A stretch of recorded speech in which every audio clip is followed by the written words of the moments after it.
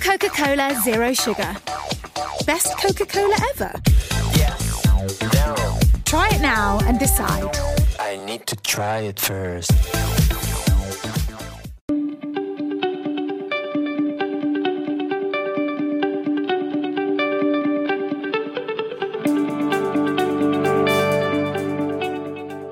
Hello and welcome to Pod's Own Country, the Yorkshire Post political podcast.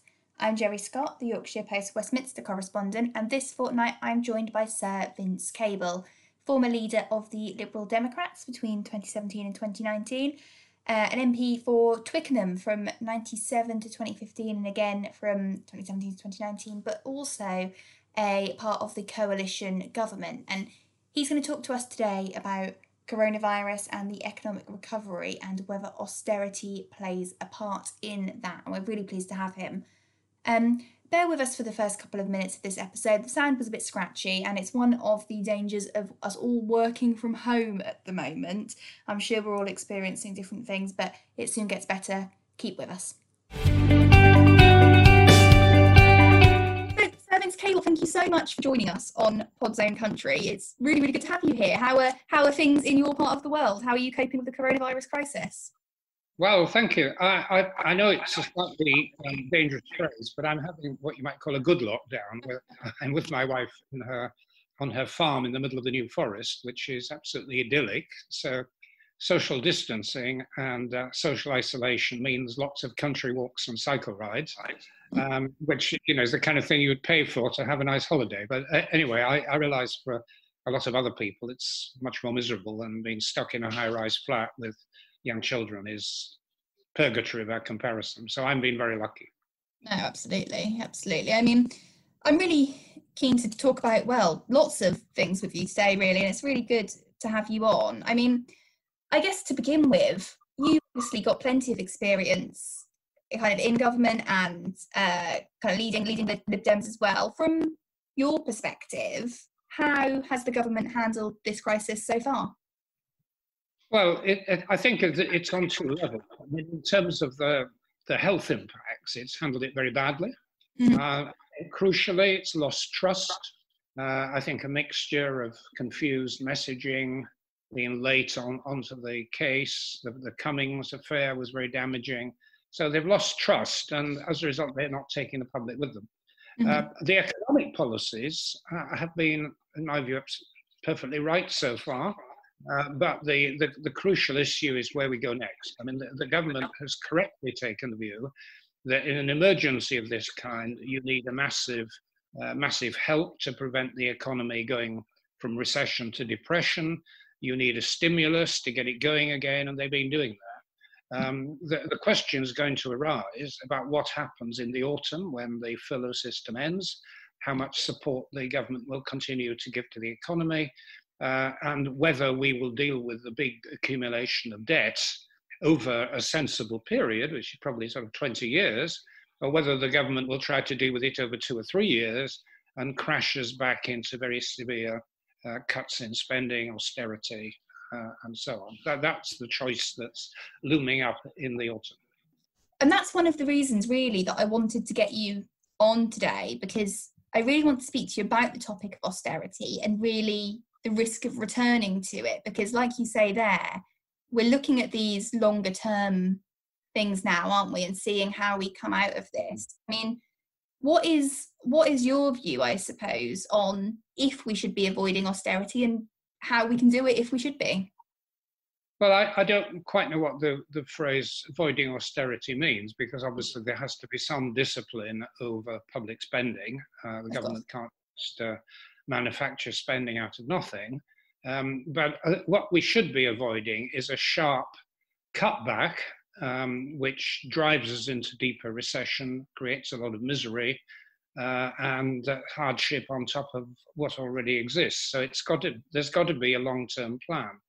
I think probably the best way of answering your question is to compare and contrast our present experience with what happened in the financial crisis. Mm-hmm. The financial crisis, I think, Gordon Brown did the right thing. There was a very big expansion in the economy, pumping money in through the central bank and tax cuts to, create a very big budget deficit. That was the right thing to do. I then came in with the coalition, which had to stabilize things subsequently. And we had a plan which we inherited from Gordon Brown and Alistair Darling, which was they wanted to deal with the accumulated deficit over 7 years, and we tried to do it over 5 years. It finished up over 7 years.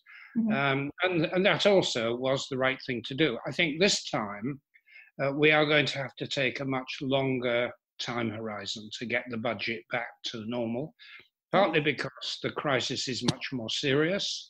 The hit to the economy is going to be much bigger than it was 10 years ago, partly because the whole world is in a slump. Previously, last time we had China and India and other countries pulling us out of recession.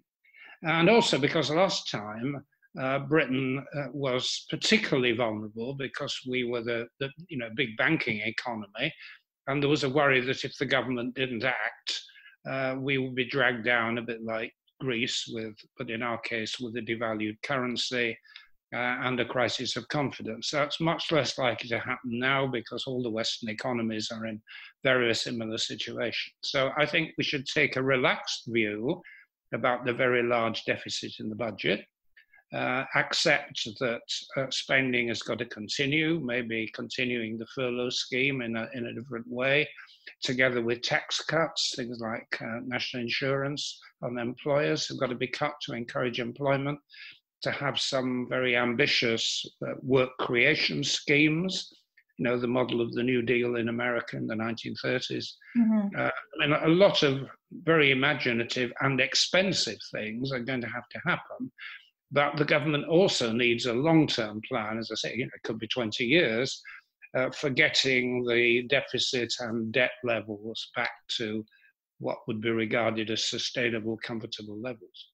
Yeah, it's really interesting because, like you say, the predictions, I'm sure they'll change by the kind of month. But at the moment, I think the OBR are saying that the spending could be as much as 298 billion just for this financial year. This financial year is going to be a total disaster, but not just in Britain, almost everywhere. But the British economy will decline by over 10%. Bearing in mind, in the financial crisis 10 years ago, it declined by just over 5%. So it's at least twice as bad. Yes. And the budget deficit will be, again, at least as bad as it was 10 years ago and probably much worse. And so that's why we've got to take this, not panic over it, and try to have a long-term plan for getting the public finances back to normal. And you can see, I suppose, why people are worried. You said at the start of your answer there that you weren't sure what we kind of meant by returning to austerity. I think the fear for people is seeing returning to those kind of squeezing, seeing services maybe not being as well financed as they could be. And the Prime Minister has said that austerity won't be part of his approach, and you've spoken about a few bits there. I suppose we've got a whole range of options open to us, haven't we? But it's just which ones the government decide to take. Yes, we don't really know what's happening inside the government, but my understanding is that there is a battle going on between number 10 Downing Street, where the Prime Minister and his advisors want to keep the economy going flat out, a lot more public spending, particularly in the north of England, the so-called red wall seats, where they feel they will suffer real political damage if they don't deliver on their promises, and the Treasury, which is worried stiff about the budget and is already preparing plans for a new round of cuts.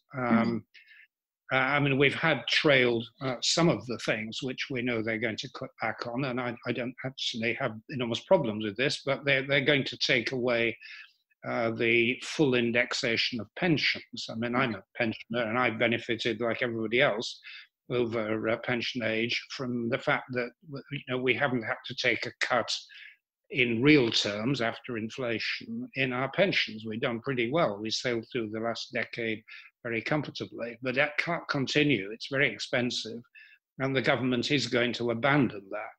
But there will be a lot of other unpleasant things as well if the Treasury get their way. I was interested to see the suggestions about VAT in the last few days, because I thought things like an increase in VAT or income tax or national insurance were probably unlikely, because, like you say, the government won't want to take that money out of the economy when it could be spent by consumers in the shops, for example. I mean, in a term of wanting to get people back out and spending. Yes, it would be completely mad to increase value-added tax at the present time.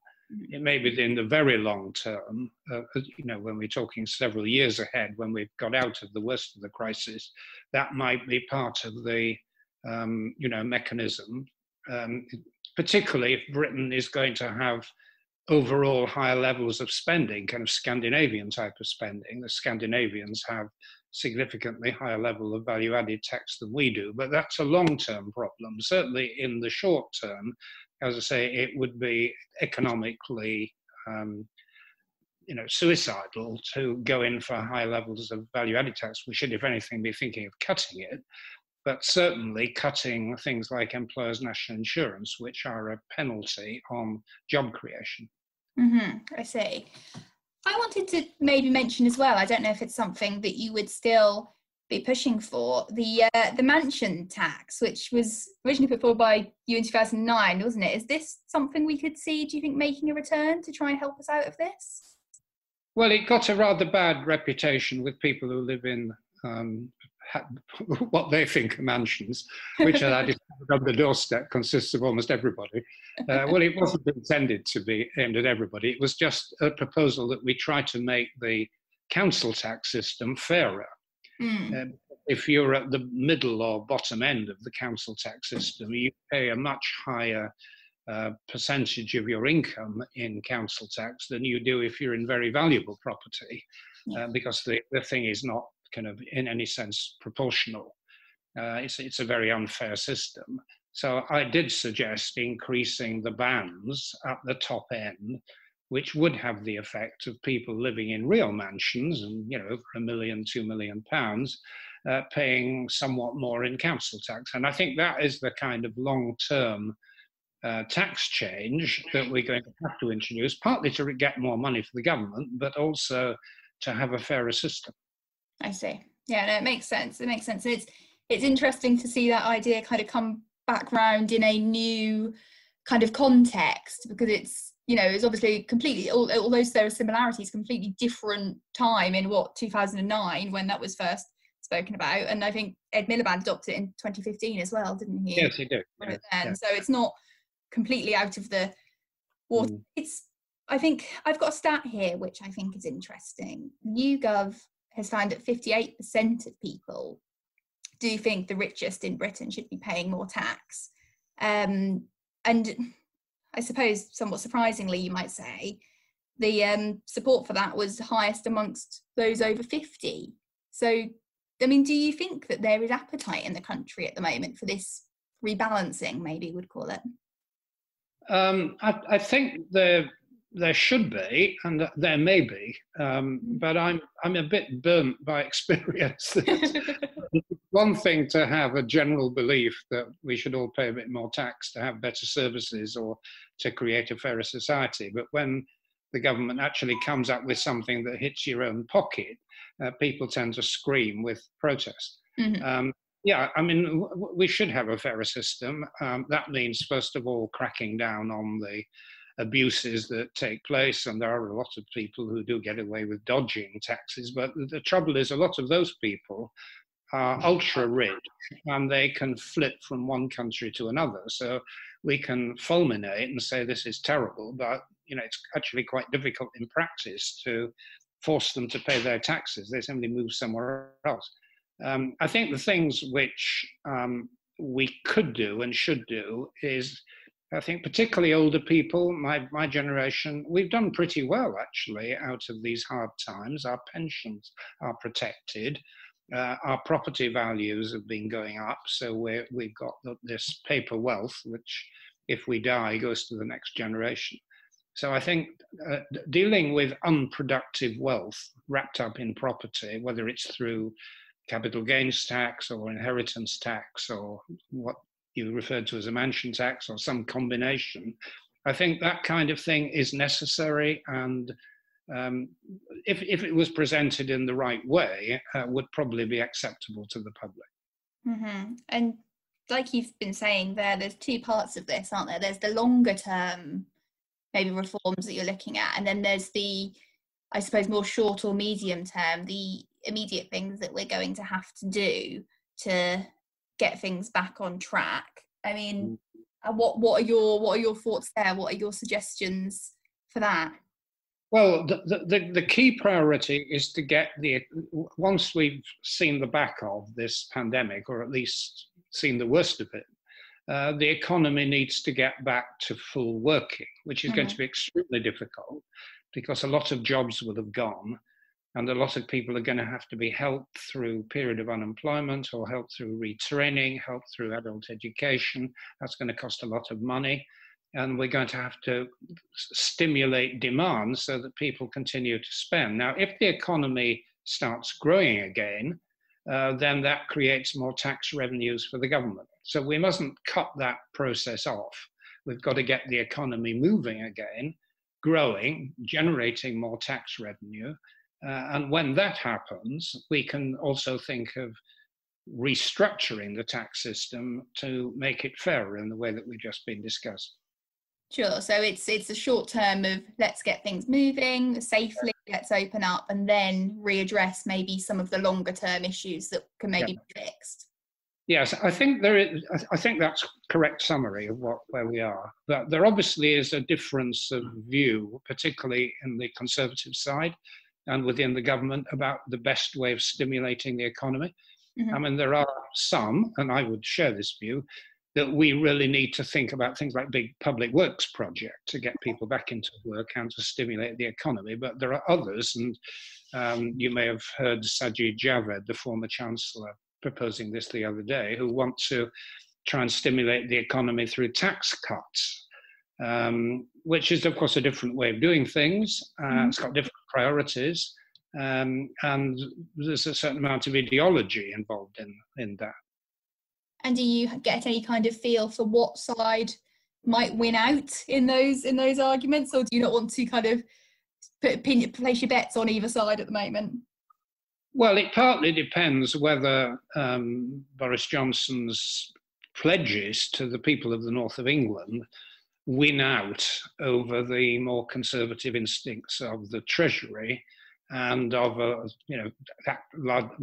people like Sunak, the current Chancellor, or Sajid Javid, who I think are conservative with a small c as well as a big C, and are more interested in tax cuts than they are in public spending. Yeah, no, absolutely. And you're quite right when you speak about the North there. I think it's really interesting for us to see that the way that these policies and this recovery might be received in those former Red Wall seats, and not only the former Red Wall seats, I've, plenty of seats that have not been held by Labour for a long time as well, how the impact there is going to really shape how the government proceeds in this. It's key, isn't it, how these seats are kind of perceived?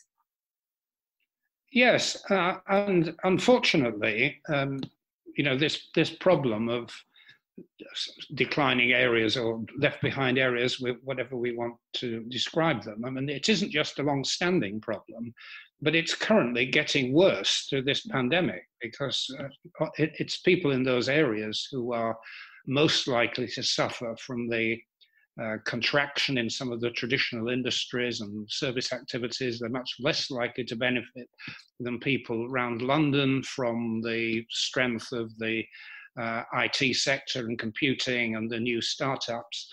So that there is a danger that the left behind areas get even more left behind unless we're very careful to ensure that the local authorities in those areas are sufficiently well funded to keep their services going, and that there are sufficient good projects, both public and private sector, to get people back into work. There is a real risk, I think, of the polarisation of Britain becoming even worse.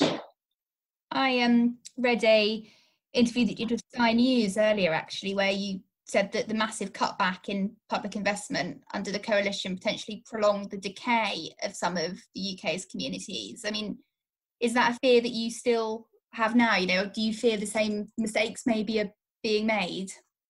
Yes, there is a risk of that. And I think it is, I would defend many of the things that the coalition did, and we had to be austere in approach to public spending. But I think there was a mistake made in the cutbacks in public investment in the early stages of the coalition. I said so at the time. I think it did quite a lot of damage. And this is, in a way, the big argument that is going to loom in the next few months.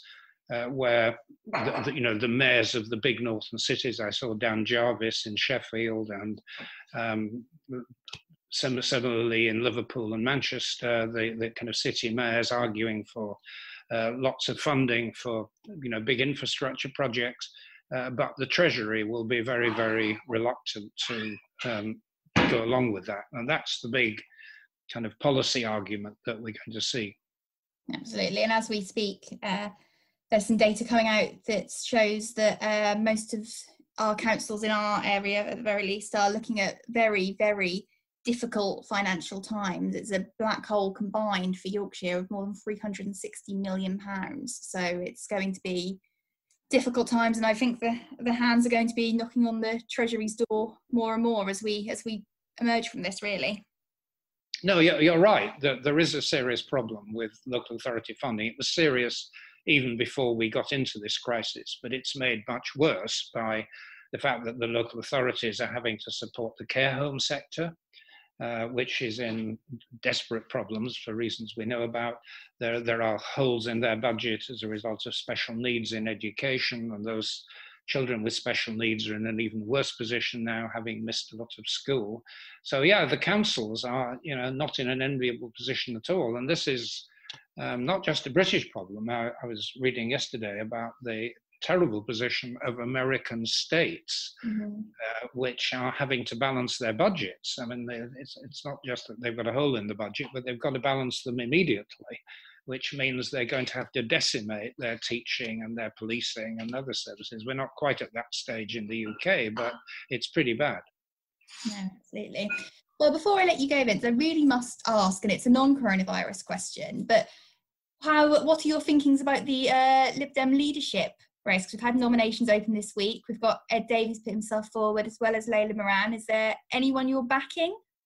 No, I'm not. I mean, I take the view that as a recent ex-leader, it's not my job to pick sides amongst my former colleagues. They're both those two are very good. They'd both be good leaders. And I'm actually quite optimistic about the future. I take the view that the fact that the Labour Party is now coming to its senses under much better leadership is actually helpful for the Lib Dems as well, because I think what was happening in the last two elections was that the electorate was so frightened of Corbyn and the Labour Party coming back to power that they wouldn't vote for us either in seats, particularly in the south of England, where we are the main challengers to the Tories. And if that fact is removed and people are much more relaxed about a Labour government coming back, I think actually the Lib Dems benefit from that. So the next leader, whoever it is, may have a rather easier job than I did. Lib Dem resurgence for 2024 then, hey? Yes, I think there will be certainly a growth in the number of seats substantially. We could get back to the kind of level of 50 or so, which we had a decade ago. And if that's the case, the Lib Dems will be players and hopefully working in partnership with other parties to turn the country around. We've had too long Tory government, in my view. Vince, thank you so much for coming on Pod's Own Country. It's been a pleasure. Thank you. Pleasure.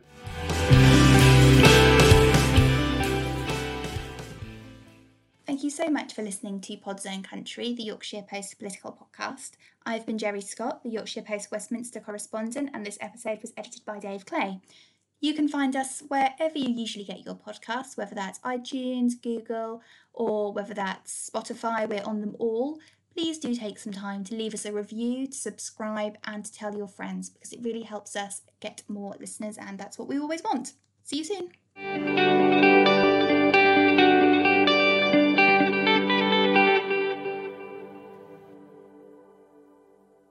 Making a difference in the world, living more sustainably and driving better business practices. It's the change we all want to see. Imagine combining that with a free, fully funded master's degree and a generous tax-free bursary. Board BIA Talent Academy is giving you an opportunity that could change the course of your career. In partnership with UCD Michael Smurfit Graduate Business School, we're now enrolling for 2 programs. The Origin Green Ambassador Programme, focus on sustainability, and the Supply Chain and Procurement Programme, focus on commercial food and drink buying. Applications close on May 14th. For more details, visit boardbia.ie/talentacademy.